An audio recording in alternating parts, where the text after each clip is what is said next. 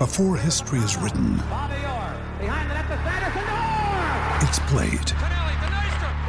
Before it's frozen in time, it's fought one shift at a time. Before it's etched in silver, it's carved in ice. What happens next will last forever. The Stanley Cup Final on ABC and ESPN Plus begins Saturday.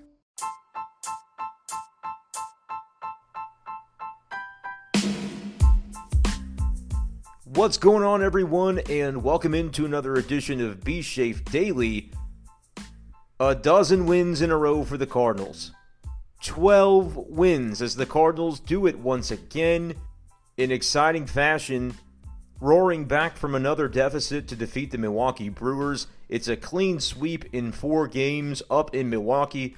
What more is there to say right now about the red-hot Redbirds as the Cardinals just keep getting it done? They keep gaining distance between them and their opponents, chasing them for wild card glory. Incredible stuff going on right now for the Cardinals.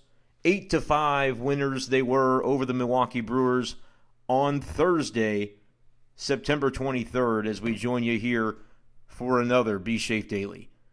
Adam Wainwright on the hill in this game did not have a very Adam Wainwright-like start. Gives up those 4 runs in the first inning.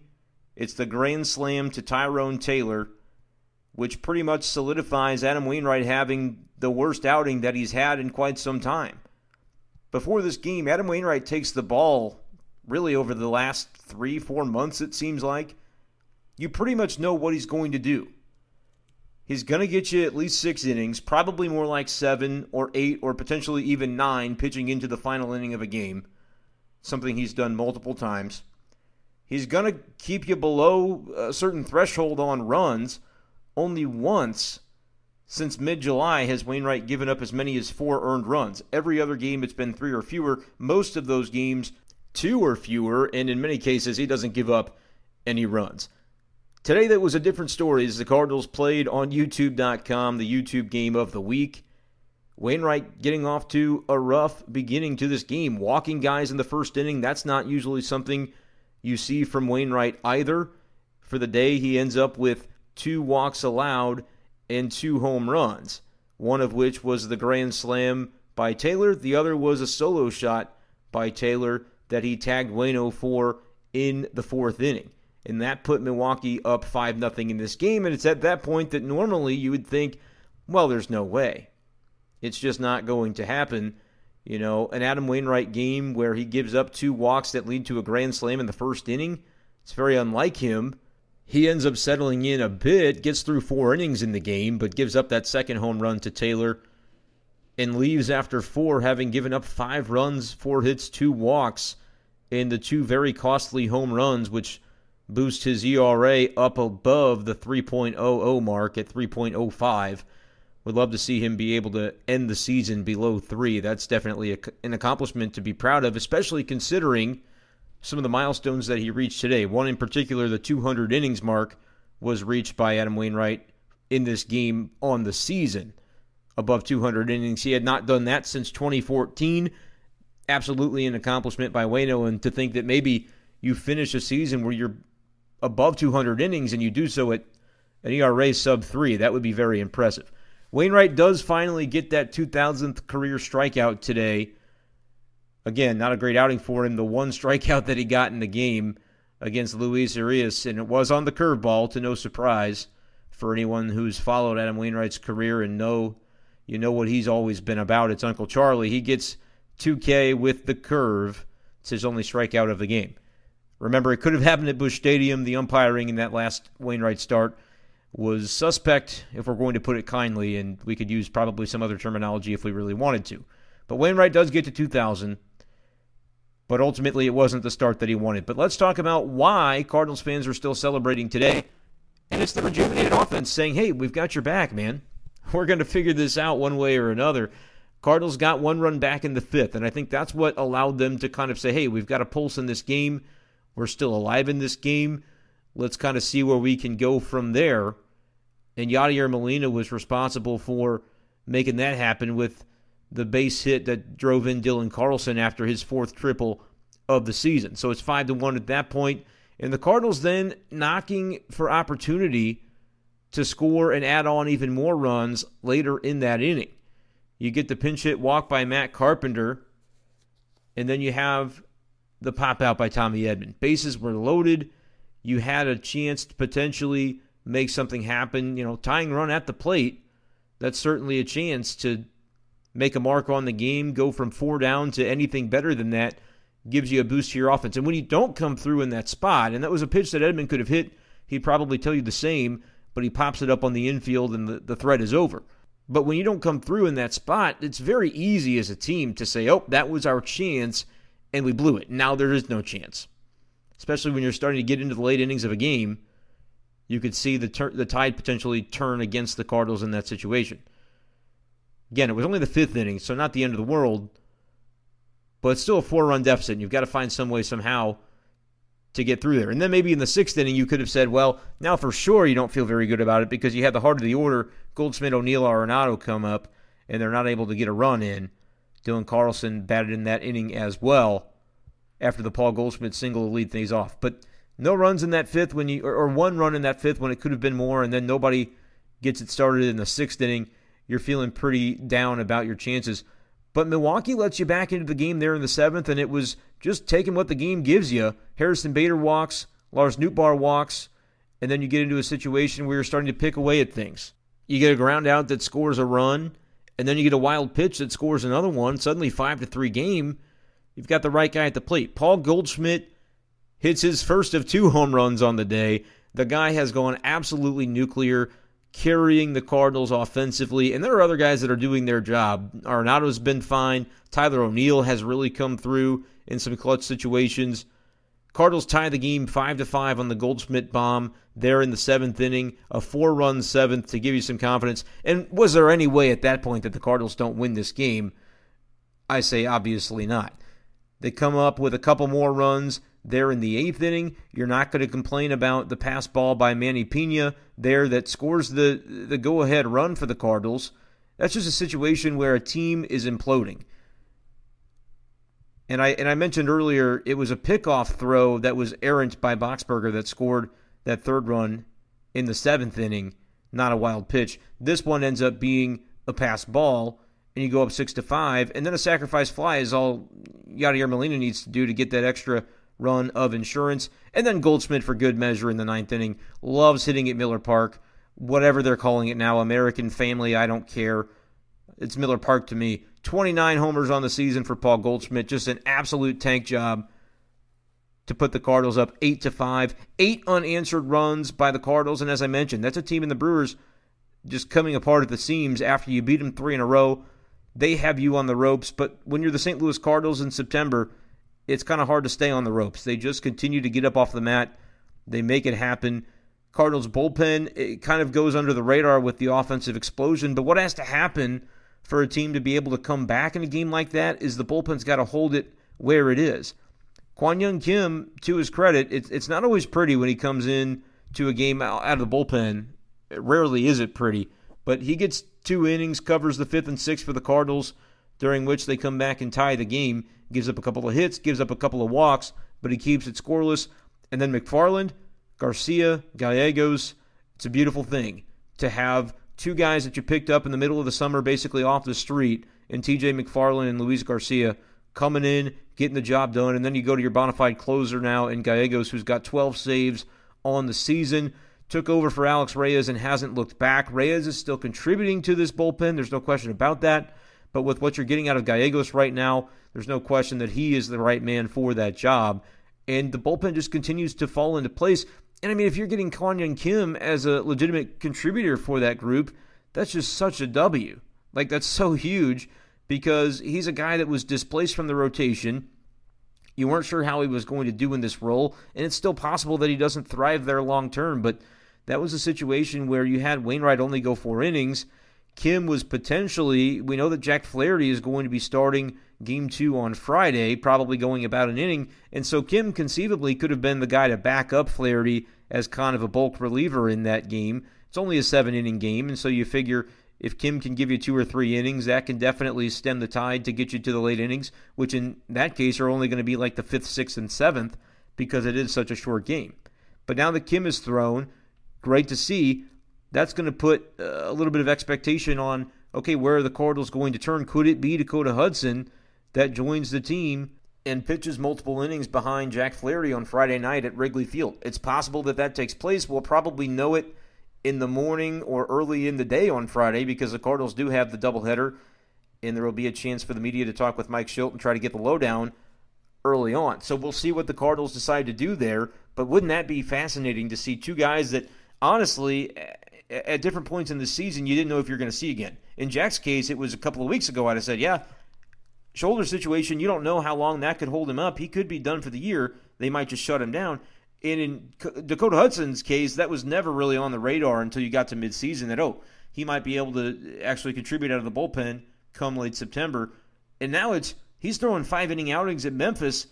You could legitimately, if you had to, if injuries were to take the Cardinals' rotation into a place where it's been before, certainly at points in this season, and you're scrambling, Dakota Hudson could start. You could absolutely, I know they want to probably be careful with workload, but if he's throwing 5-inning outings in Memphis, if he's efficient, right, 68, 70 pitch mark, there's no reason to think that he wouldn't be able to work his way towards something similar at the big league level.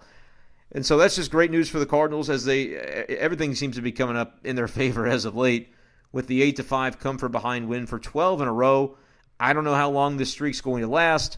I kind of think it wouldn't be a shock to see a 7-inning game. You end up dropping one of the 2 games in that doubleheader on Friday. But if they win both of the doubleheader, forget about it. They could this win streak, that could reach 20, and it wouldn't surprise me at all. Get through the doubleheader, and then I'm saying that the sky's the limit, which sounds pretty crazy because they're already teetering on that edge, approaching what would be the franchise record in win streak. So really impressive what's going on right now. There's nothing to complain about in Cardinals world. Take a check on the standings because that's something that you got to continue to keep an eye on. But really, with the Cardinals handling their business the way they are right now, there's not a whole lot to worry about. The teams behind you keep losing. You look at the Padres, it looks like they've picked up a win, but they're just 2 games above 500, and the Reds a half game above them at 78 and 75. The only other team you got to worry about is the Phillies, and they've actually surpassed the Reds now, taking a look at the standings. So the Cardinals are still 4.5 up on the Phillies, the team that's closest to you. Keep an eye on the fact that they're 2 back of the Braves in their own division.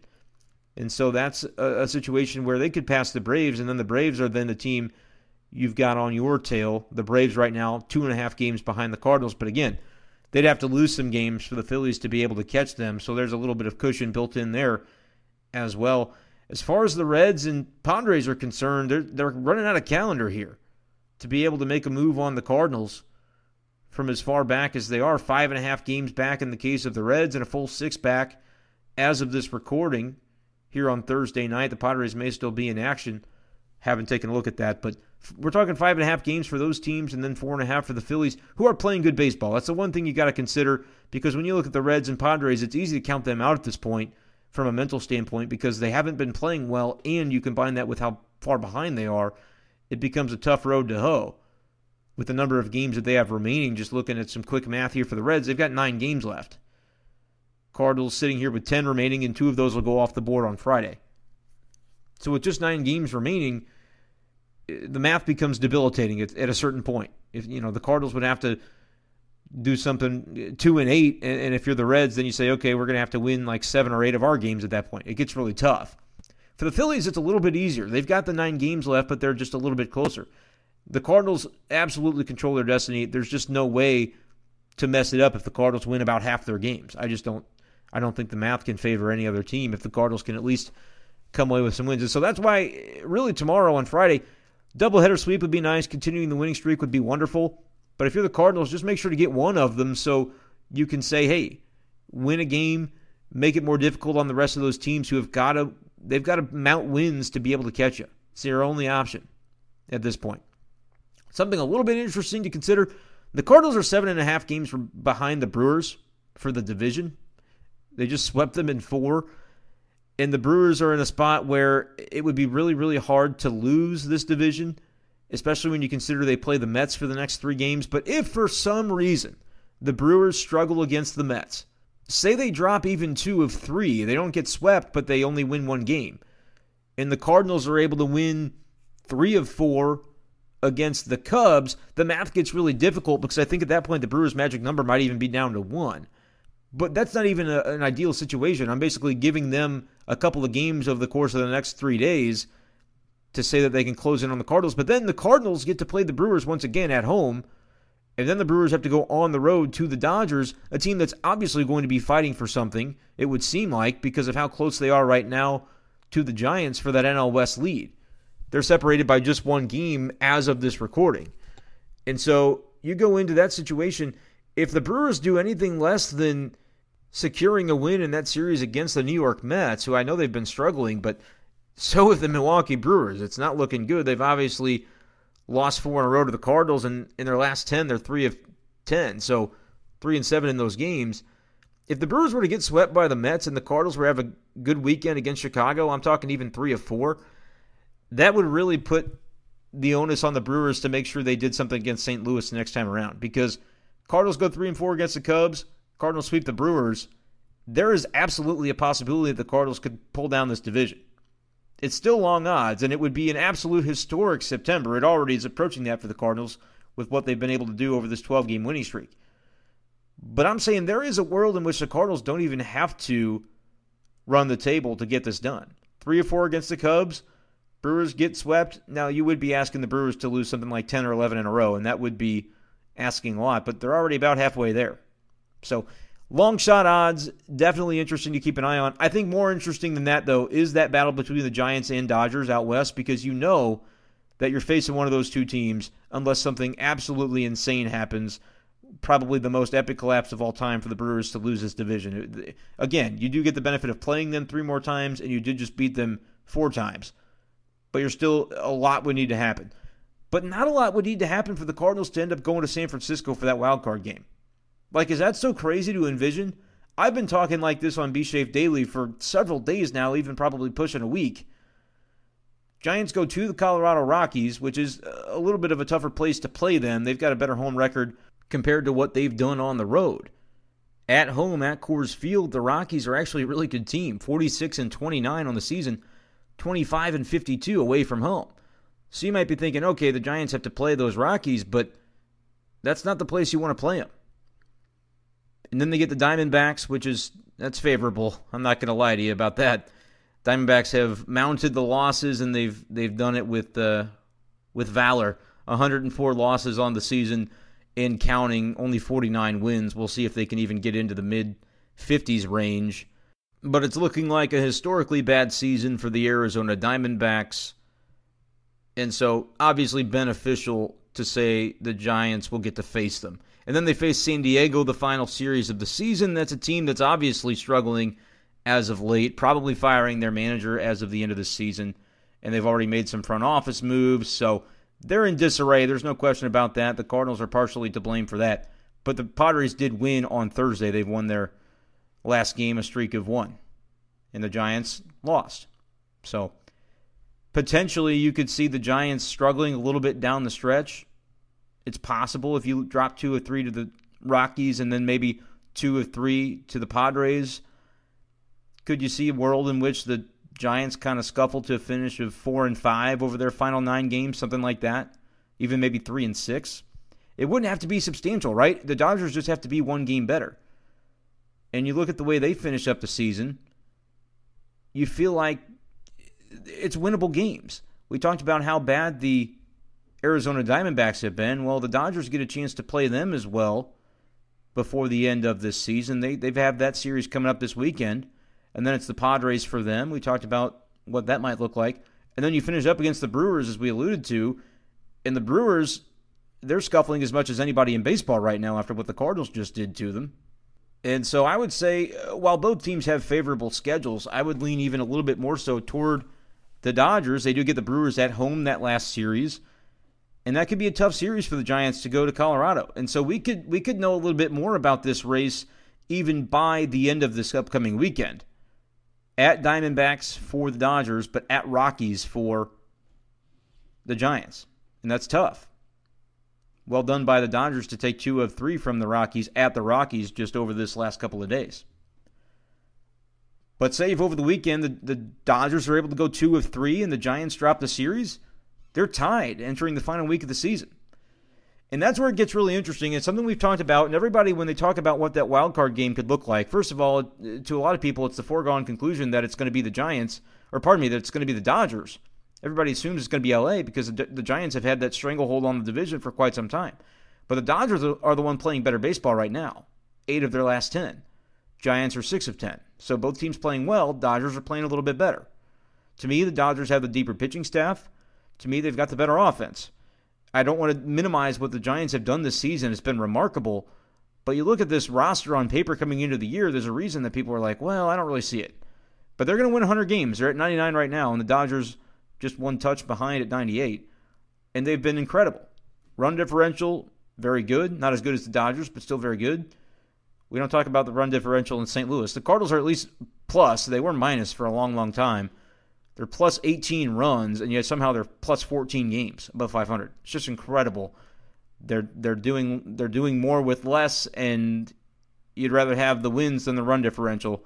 There is no crown for run differential, but you just think about those 2 rosters. We expected the Dodgers to be able to do what they're doing. We didn't really see this coming from the Giants, and I think there's still room for the Dodgers to surpass them.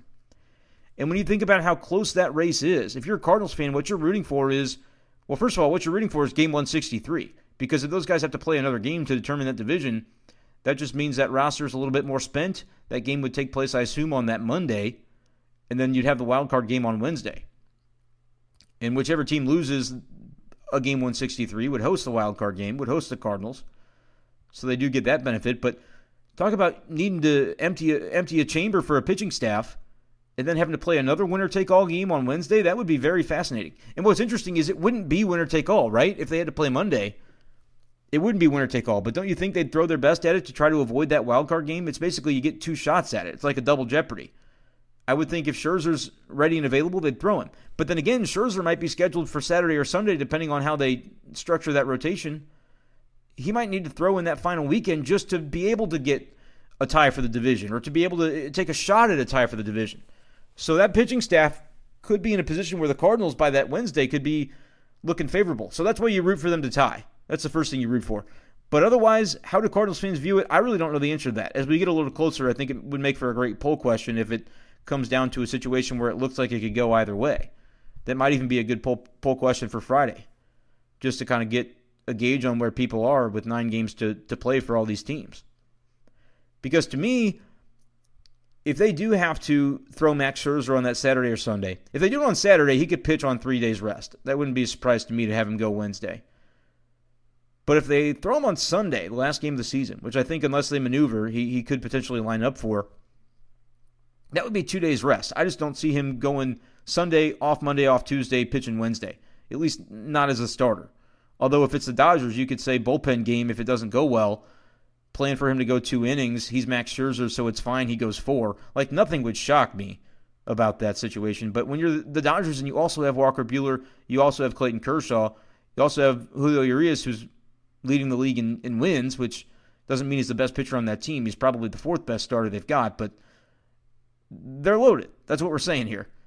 And so you've got options. I just don't feel like if you had Max Scherzer and there was any reason to believe he could give you innings in a winner-take-all situation, I think that's got to be the guy you go with. And so he'll probably be pushing forward. It's all hypothetical at this point, but that's exactly why you want game 163, regardless of who you'd rather face in the wildcard game.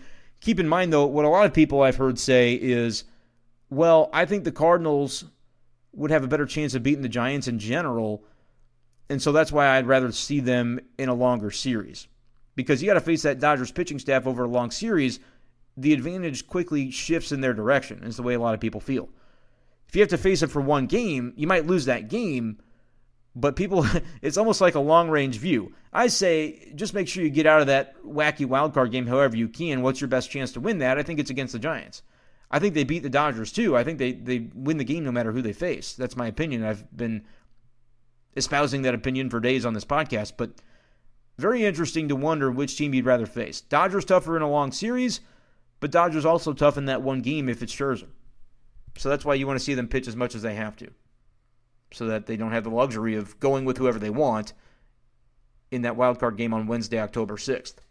So it's getting down to the nitty-gritty now for the MLB season and for the St. Louis Cardinals, but really, you got to feel really good if you're a Cardinals fan right now. The fact that this last week has gone by after they won a few games, they went and won for another straight week, and they're up to 12 in a row, and you're looking at the standings going, yep, it's going to be pretty hard for anybody to catch us. Like, if you're the Cardinals now, you're riding high. Yes, the division is a pipe dream at this point, but it's interesting to talk about still until the Brewers decide to actually win a game at some point. Conceivably, they will someday, eventually. Cardinals may never lose again, but if they do, it's going to happen tomorrow. I just think it's tough to win 2 games in one day, no matter who you're facing, especially if you're facing a rival at their place. I know the Cubs are bad at baseball, but they've got their own little devil magic when they play up at Wrigley. So I'm kind of predicting a split tomorrow. Again, it's not jinxing it; it's just kind of calling your shot, which I don't take any pride in doing. If the Cardinals lose, I'd love to see them continue the streak. It's been a blast to watch. But the thing to keep in mind is, at some point, it's almost like takes the pressure off if you lose a game at some point, and then you can just say, all right, just let's let this ride. Now, you'd rather win the division because a one-game playoff is not fun, especially considering the opponents that are options for you to face. And so if the division is in play, yeah, you don't want to see the Cardinals lose any games. You never do, regardless of whether the division's in play. But it wouldn't be the end of the world, and I think the team knows that. The confidence that they've built over this stretch right now, whenever this streak comes to an end, I think they're really comfortable with where they are and what they've been able to build here in September, that going into October, yes, you've got to win that wacky, wonky one-game playoff to be able to do anything. But the Cardinals have a little bit of good history in that situation. For one, won the inaugural version of that down in Atlanta, as you might recall, on a correct infield fly call, by the way. I can get into that another time if anybody wants. But lots of reasons to feel good right now about Cardinals baseball. It should be a fun weekend at Wrigley Field. That's probably going to do it, though, for this edition of B-Shafe Daily. Should mention I won't be up at Wrigley this weekend. Be in Columbia, Missouri. Long ago, I purchased some concert tickets for my wife. It's Roots and Blues Festival out there this weekend, so we'll be attending that. And I also have a little bit of exciting news. If you're listening to this podcast on Friday morning, if you're one of those who wakes up and you listen to B-Shafe Daily, check out tomorrow afternoon from 4 p.m. to 6 p.m., it's KTGR, ESPN Radio in Columbia, Missouri. I will be co-hosting the afternoon big show with my buddy Andy Humphrey there in Columbia. I'm sure we'll be talking some Cardinals baseball, and so if you think that sounds interesting to you and you're not too busy on a Friday afternoon, you can go to ktgr.com, I'm sure, to find a way to stream it live, 4 p.m. to 6 p.m. on the big show there in Columbia. It's the ESPN affiliate, 100.5 on the local dial and 1580 a.m. if you're in Columbia, Missouri. But anywhere else, you can stream it online, ktgr.com. I will be hosting alongside Andy Humphrey, so that'll be exciting for me to do tomorrow, and we'll see what could happen if it goes well. But that'll certainly be something that I end up pushing out on social media at my Twitter handle at bschafer12. If anybody would like to tune in live, drop us some Cardinals questions. I'm sure we'll be talking some Mizzou as well. And then we've got high school football, Rockbridge versus Elias. We'll do some color commentary for that on Friday evening. So I'm looking forward to a day of audio, of B-Shafe audio there over the airwaves in Columbia, Missouri. But that is going to do it. Going to wrap things up here and get a good night's rest before I trek out to Como in the morning. Make sure to subscribe to B-Shafe Daily, though, if you've not done so already. We're going to have a lot to talk about over the next couple of weeks, potentially deep into October. You never do know, so make sure you're locked and loaded when new episodes arrive. You'll be there if you're subscribed. You can find it on Spotify, Apple Podcasts, or Google Podcasts, many other locations as well. Just go to anchor.fm/bschafer12. Click on more platforms to find all the places you can locate B-Shafe Daily. Thank y'all once again for listening. I appreciate it more than you know. Make sure to check out ktgr.com tomorrow, Friday afternoon, 4 p.m. to 6 p.m. if you're interested in a little bit more sports talk that I'll be a part of. Would love to have you on board for that. But until next time, this has been B-Shafe Daily. Peace.